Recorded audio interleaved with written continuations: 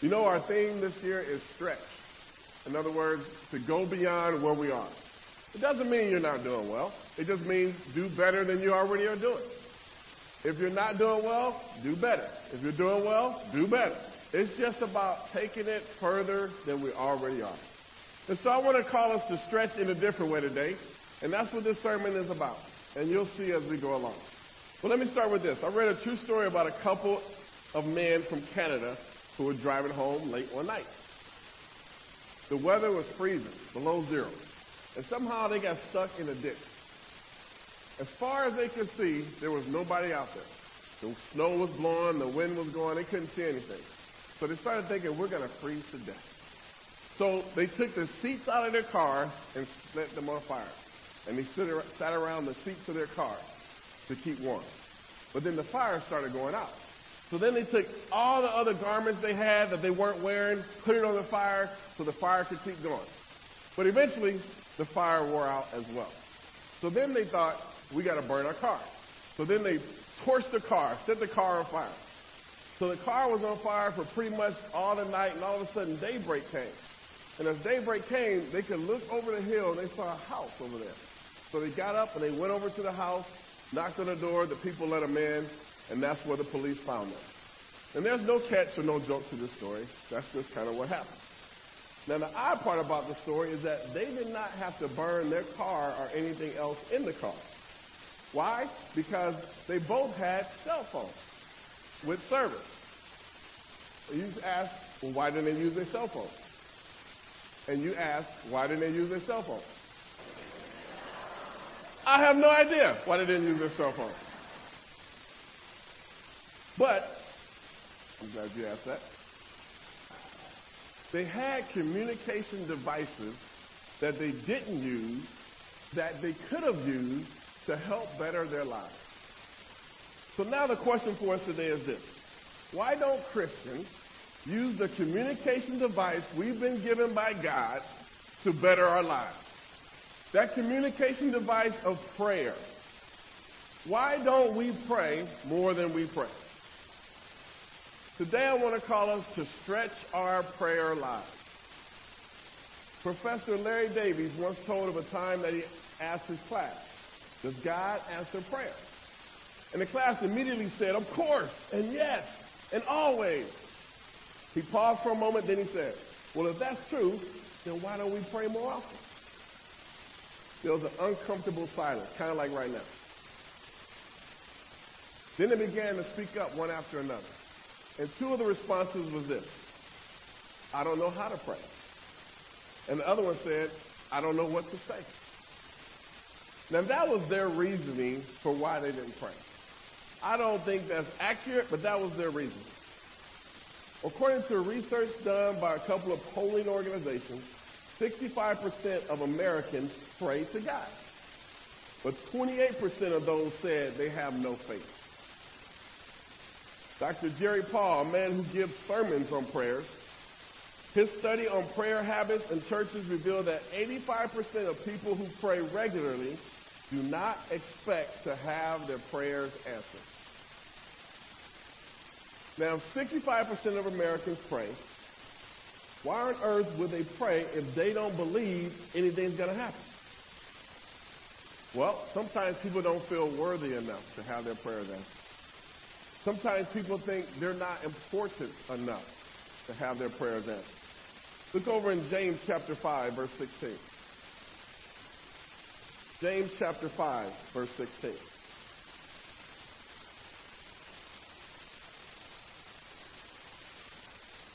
says, therefore, confess your sins to each other and pray for each other so that you may be healed. The prayer of a righteous man is powerful and effective.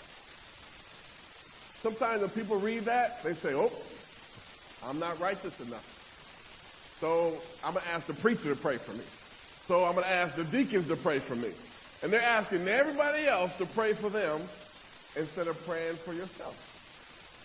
So sometimes we think my prayers, they aren't even valuable enough to go before God. And of course, there's even a more dangerous reason why people don't pray. Because they feel like their request is too big for God.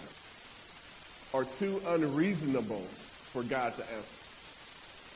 Now, God understands the fear that we can have when it comes to prayer. So he introduces us to a man by the name of Elijah. And this is a guy who was fed by ravens. He was hungry. God sent ravens to feed him.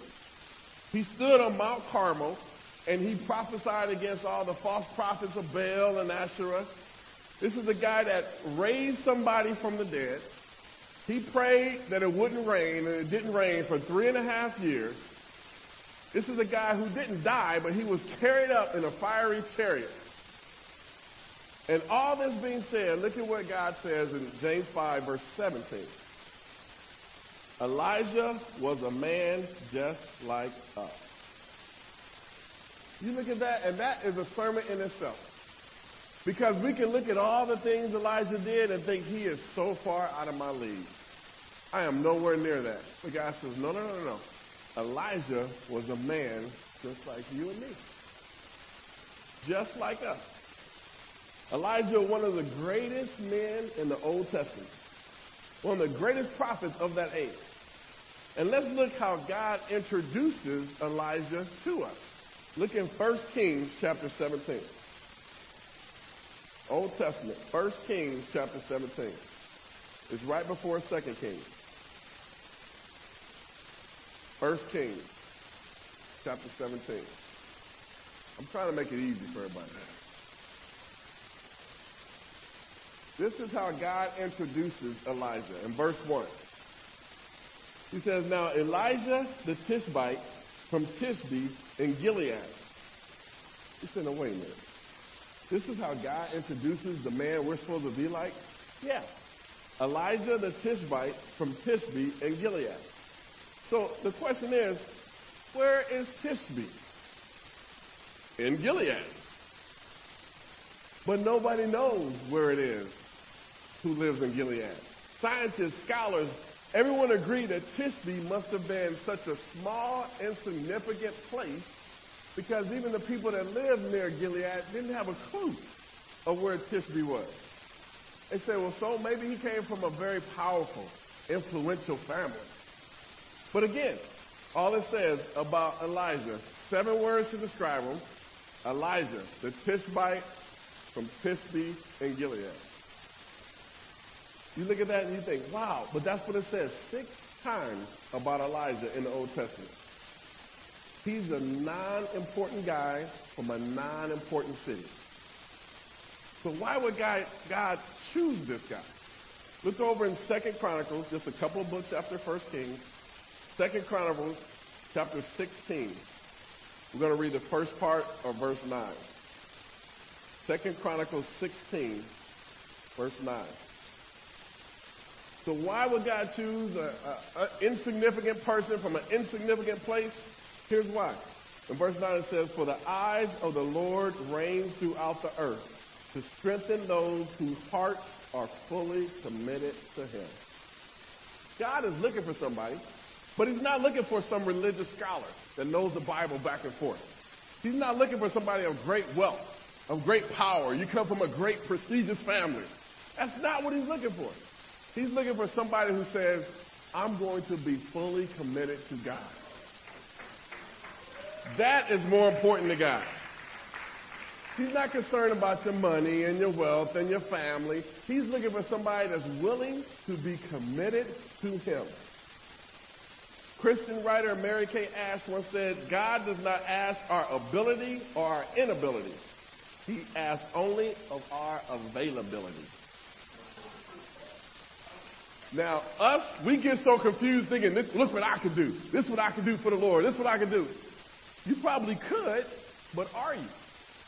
He's more concerned about your availability to do things than the fact that you can't actually do them. I believe God picked Elijah because he wanted us to see what could happen when he took a nobody and turned him into somebody. Because that's you and me. The world doesn't really care much about us, but God cares a lot about us. So, what can we learn from Elijah's prayer? Well, let me give you some background first before we get into it. Elijah lived in a day of Israel was split into two different nations. Judah was to the south, and then there was the 10 tribes of the north. Now, at that time, the king of the northern tribe was Ahab, and he was married to a Philistine woman by the name of Jezebel. And Jezebel, and her influence on her husband, had turned the nation into a pagan nation, those 10 tribes. Yeah, they still prayed to Yahweh, but yet they also had the gods of Baal and Asherah. I mean, they would sacrifice children to these gods. They did despicable things before God. So Elijah was sent to Ahab to tell him, because of the sin you and the nation of Israel are in, it's not going to rain here for 3.5 years as a punishment. And then he left. Well, then he comes back again. God says, okay, I need you to go back to Ahab. He's like, wait a minute, they're killing everybody. Go back to Ahab and let him know, okay, now it's time. Let's look over in 1 Kings chapter 18. So go back a little bit to the left in your Bible. 1 Kings 18, we're going to look at verse 20. So Elijah goes back and he tells the king, get all your prophets, get them, get the people, everybody, meet me on Mount Carmel. I have a message. And in chapter 18, verse 20, so Ahab sent word throughout all Israel and assembled the prophets on Mount Carmel. Elijah went before the people and said, how long will you waver between two opinions? If the Lord is God, follow him. But if Baal is God, follow him. But the people said nothing. You know, that's usually what happens when you confront somebody. Okay, you talking all this stuff, but you live this way. Which one are you going to do? Either you're going to be for God or you're not going to be for God. Why don't you make a decision? And instead of making a decision, they just sit there and do nothing. But Elijah wasn't going to fall for that. Look at verse 25.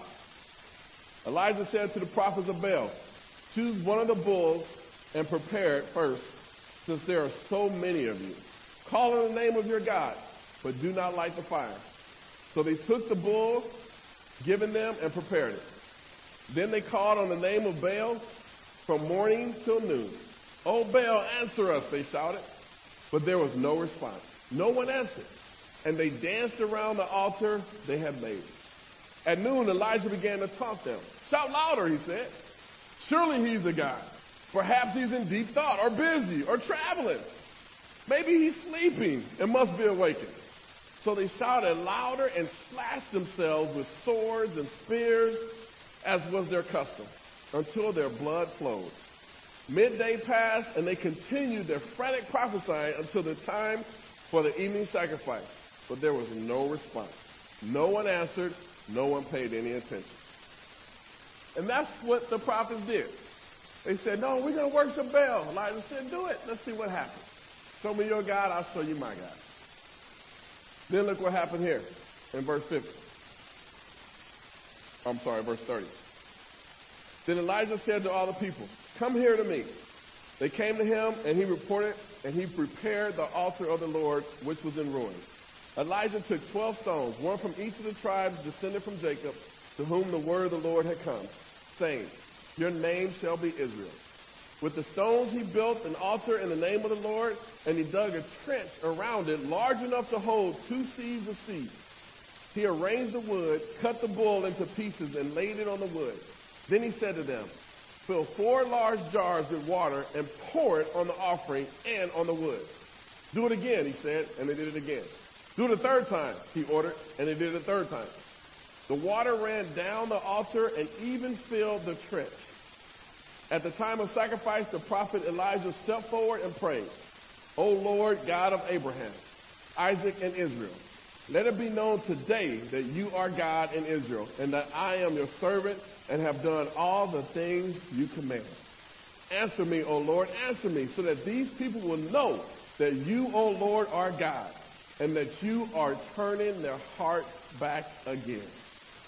Then the fire of the Lord fell and burned up the sacrifice, the wood, and the stones, and the soil, and also licked up the water in the trench.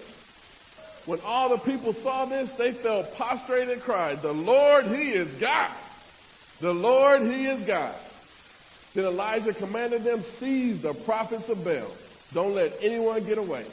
They seized them, and Elijah had them brought down to the Kishon Valley and slaughtered there. He said, "Show me your God, and I'll show you mine." Dug a trench, water's all in the trench, fire came down, not just burned the sacrifice, but even the water in the trench all got sucked up. And then he said, "Okay, now it's time to kill him."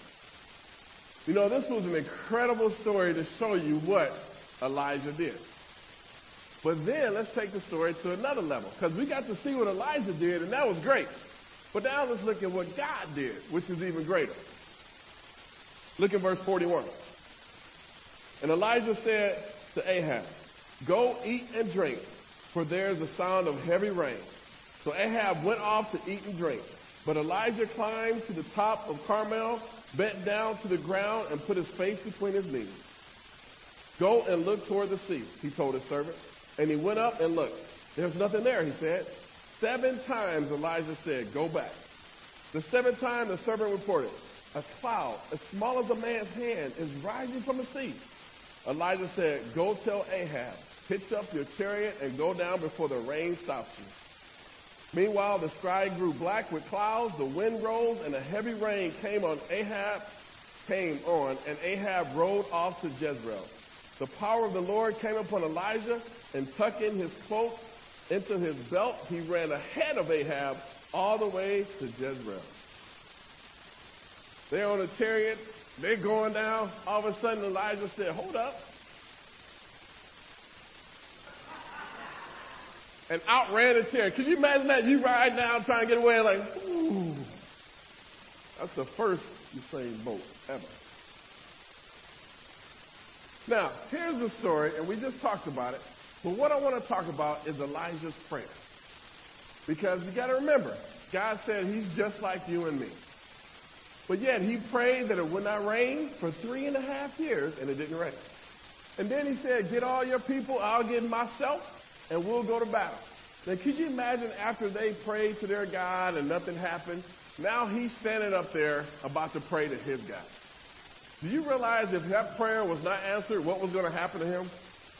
You know, he had fear in his heart. He must have been nervous. "Oh, I sure hope you listening, God, because I know they fake God wasn't listening." But yet, in spite of what he might have looked like, he trusted God and prayed his prayer. Now, I got 4 points for us today about prayer. If we're not all participating, it's going to be 5 or 6. So I would just say let's go with 4 for now.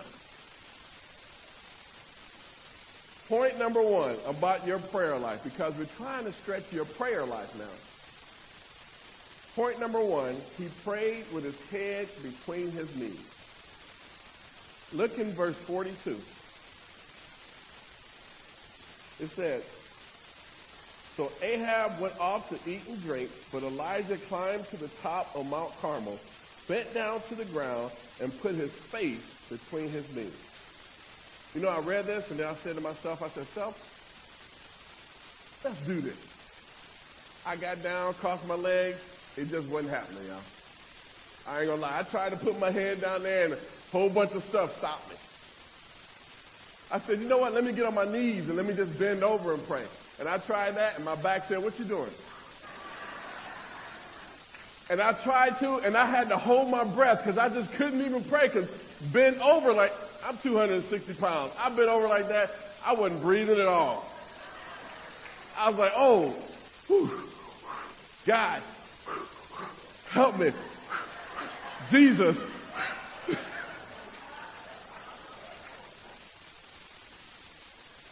It was very uncomfortable. And I'm like, you know what? That's exactly why Elijah put his head between his knees and prayed. Because it was uncomfortable. How many times do we pray, and in our prayer, our mind starts drifting off? God, help me to do the best I can because I know next month I got to help pay my daughter's tuition. And when I was in college, I had all my stuff paid for free. I used to go and we used to eat for free, and I get all my books for free. And then I was playing, and then one of the guys I used to play with just got arrested the other day. And then he got arrested for something. He's like a multi-millionaire. This is my prayer. I started out real good, then I ended up way off in Kansas somewhere praying for somebody. I just took y'all with me on that journey. We're in church. Y'all didn't realize. We all just went on the journey. How many times do we pray and get distracted by cell phone? Mama, daddy, I need something. How many times we get distracted in our minds? Oh, it's going to rain. How am I going to get on the bus? I hope the bus ain't running late. Is even the bus running today? What's the train stop? We start thinking about all this other stuff. But Elijah knew that his prayer was so important to his mission that he would make himself uncomfortable so he could stay focused. We want to have a nice, comfy couch, chair, or we sitting down, make sure we relax and we can pray. All that's doing sometimes is let you drift off and be distracted. Elijah said, I'm putting my head between my knees because this is way too important for me to drift off and think about something else. I got to stay focused on what God wants me to do. He didn't get distracted. Prayer was the tool God had given him to fulfill his mission. Guys, you realize God has given you the tool of prayer to fulfill your mission? But many times we are so distracted.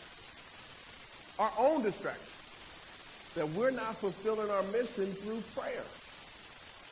Without this prayer, the rain wasn't coming down. Now, could God have done it on his own? Absolutely. But yet, he gave Elijah the power to do it. Just like he gives us the power to do things through prayer. And the reason it's not happening is because we're not praying. Or when we're praying, we're so distracted with all these other things we got to do. What made him a man of effective prayer was he did not let himself get distracted. Even to the point where if it was going to be uncomfortable for him to get God's mission done, he would do it. The first point I wanted you to see is that he prayed with his head between his knees. I'm not talking about just on your knees. He prayed uncomfortable. Now, I don't want y'all going home and say, the preacher told me to do this, and then you pass out, 911 coming, and everybody, I'm getting lawsuits and tweet and twat and all that stuff about me. I'm not saying do all that. But what I'm telling you is we can't just have a comfortable prayer life. Praying on the way to the car, on the way to the bus, or in the shower. You got to have an uncomfortable prayer life to be on God's mission field. The second thing about his prayer was this. He prayed again and again. Look at what it says in verse 43. Go back and look at the sea. He told his servant, and he went up and looked. There's nothing there, he said. 7 times Elijah said, go back. 7 times Elijah told him to go back. Why? Because the power in making it rain depended upon his prayer. But see, a serious prayer often takes more than 1 or 2 times on our knees. Elijah prayed the first time, sent his servant, nothing happened. He said, well, go back again. Nothing happened. I'm praying again. Go back. Nothing happened. I'm praying again. So 7 times he sent him back. And on the 7th time, there was a cloud as small as a man's hand. Elijah said, my prayers are effective. It worked. Now, often compare prayer to a man who has a boulder in his backyard. Stay with me. He lives in a town, so blowing the rock up isn't much of an option. It tends to annoy people when you use dynamite in your neighborhood. He doesn't have the money to have it hauled away. So what does he do? He gets a sledgehammer and he begins to hammer away at the rock. He strikes it once, twice, 10 times, 20 times, and on the 100th blow, the rock splits. Now, here's the question. Which blow cracked the rock? All of them did. The first, the 20th, the 50th, the 100th, all of them cracked the rock. It's the same way with prayer. Too often, we give up when we don't get the answer in the first or second strike. Not realizing, yeah, you already got your prayer answered, but God wants you to keep praying. He cracked the rock way before that 100th one and it split open. But yet, he had to keep going after it. Look over in Luke chapter 18.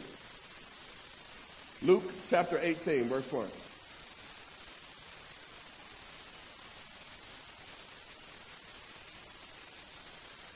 Luke 18, verse 1.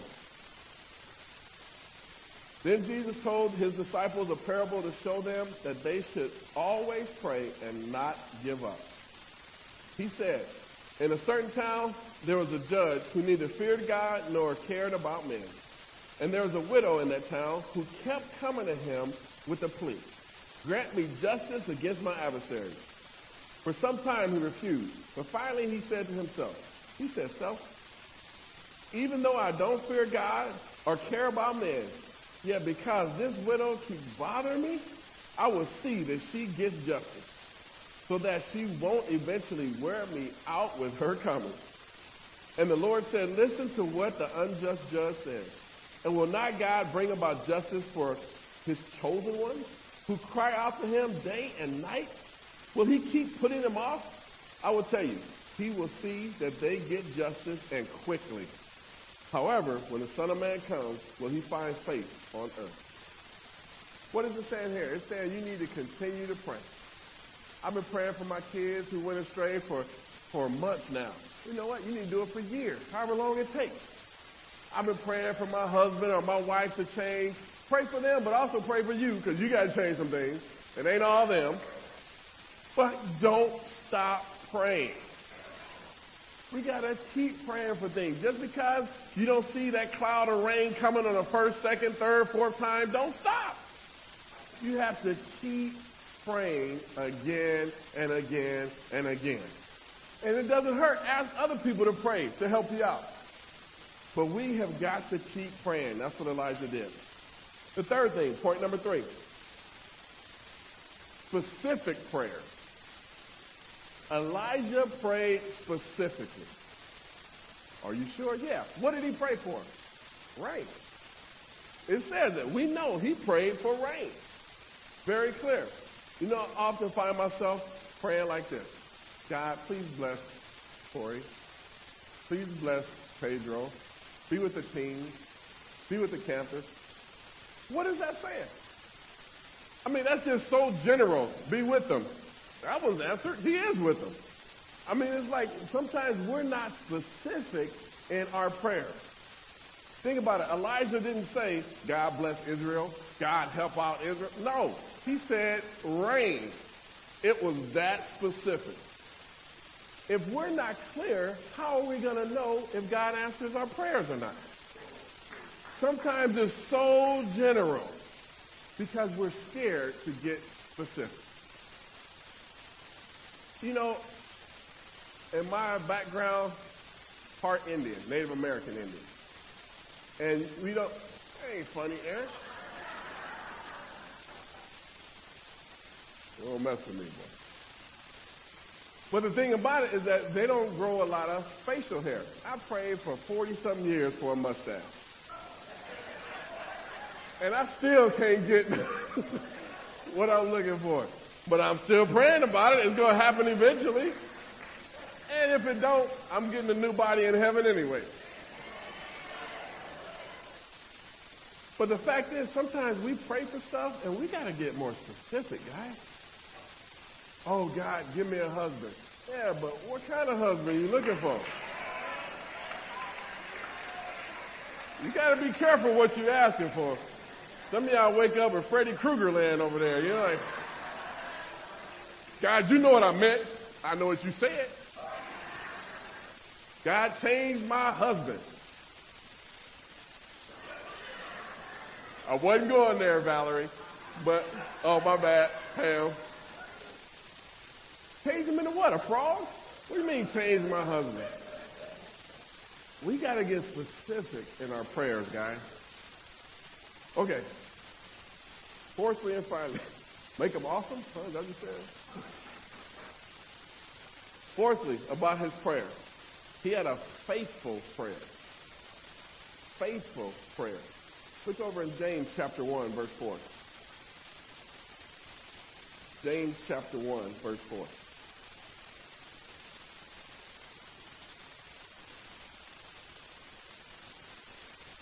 Why y'all let me come up here without my glasses?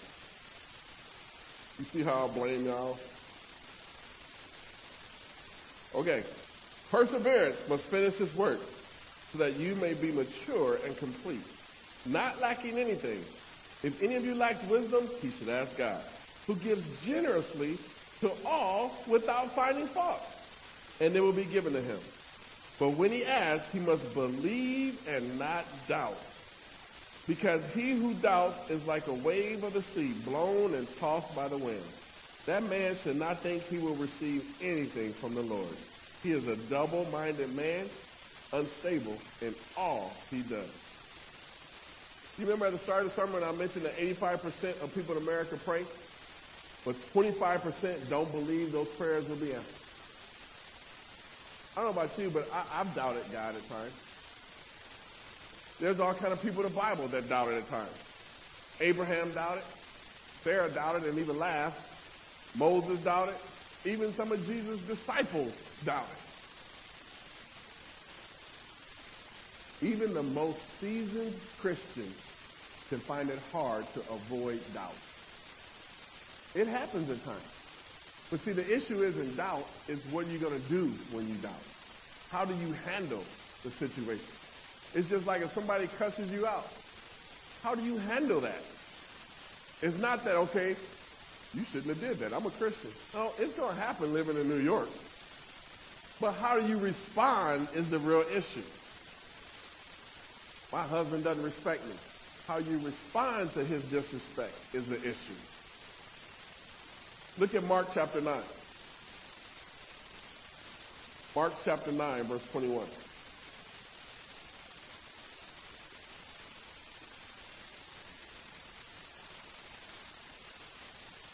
Here was a man whose son was demon possessed.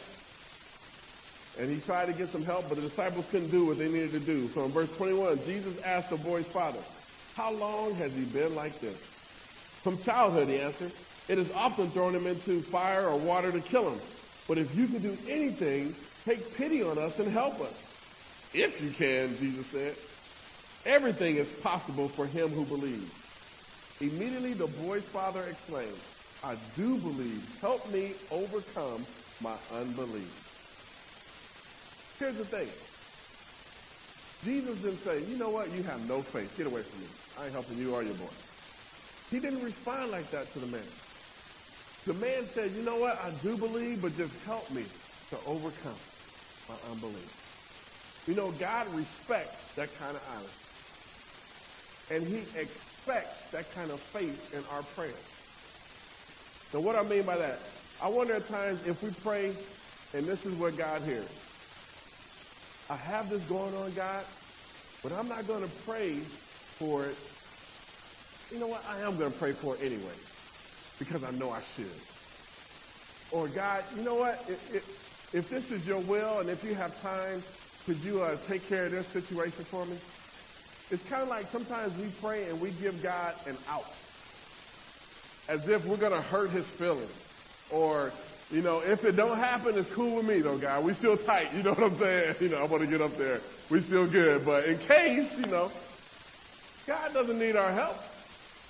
And if we believe God's going to do what's in accordance to his will anyway, why don't we pray like that?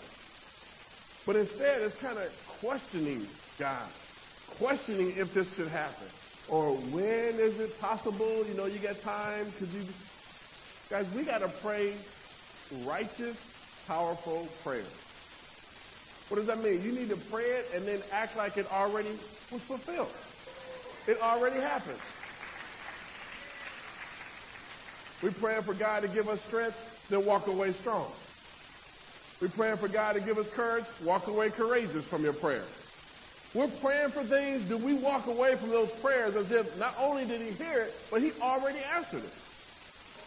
Well, nothing happened that day because you got to keep going. That's just the beginning of that rock splitting. You keep being courageous. You keep doing it. And when that time comes for you to face, you've already lived courageous enough to face those issues.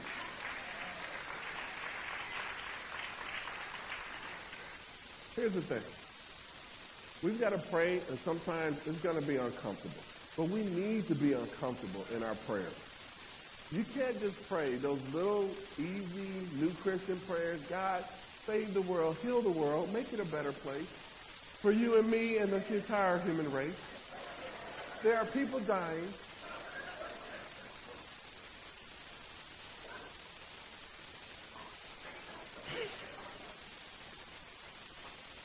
We got to get back to those prayers of God. Let me meet somebody on Wednesday that I can invite to church and they become a Christian. We used to have those prayers all the time. Those prayers went from let me invite them on Wednesday to come to church and study the Bible to God, let me meet somebody this year. God, before I die, let me take somebody to heaven with me. We went from right there at the door to way down yonder. We got to get back to prayers that are a little bit uncomfortable. Prayers that make you think, is this prideful? Is this hot? Am I being prideful by asking God to give me somebody with Nike shoes on Thursday so I can invite to church and they can come to Devo with me on Friday? Is that prideful? That ain't prideful. That's a bold prayer. Because after you pray it, are you going to be looking for that person in those Nike shoes? They may be walking right on by you, but are you going to say something?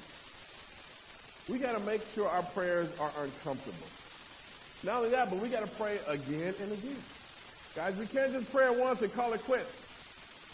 God didn't answer it, so let me move on. You know what? We got to be like the persistent widow.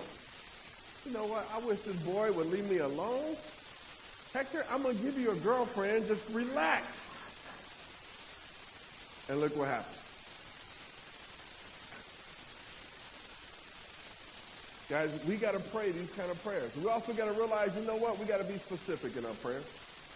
God, specifically help me.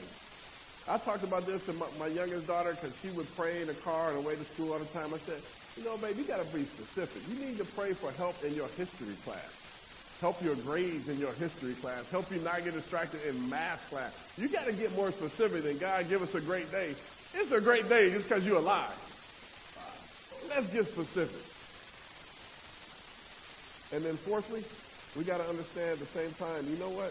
We need to be faithful in our prayers. You pray it, and then you live as if it's already answered. Guys, the only way for us to end this sermon is in prayer. I'm going to pray for us, then we're going to be dismissed, but I want to encourage us to take our prayer life. Stretch your prayer life. Not that your prayer life may be bad. It may be great, but you need to stretch it further than wherever it is already. Amen? Let's go to God. God Almighty, thank you so much for this day. I do pray that each of us will walk away different than how we walked in. That we will make decisions about our prayer life. That I will make decisions about my prayer life. That I'm going to step up my prayer life. Stretch it where I haven't stretched it before. God, many of us read and love to read, but we don't pray as much as we read. God, I know this is a communication. You talk to us through the Bible. We talk to you through prayer. And I pray that we will have a two-way communication and not just a one-way street. God, thank you so much for all the many blessings you have given us. And I do pray that we can walk away more focused on our prayer life than how we walked in. We love you and thank you. In Jesus' name, amen. Amen. We are dismissed. Have a great week. To God be the glory.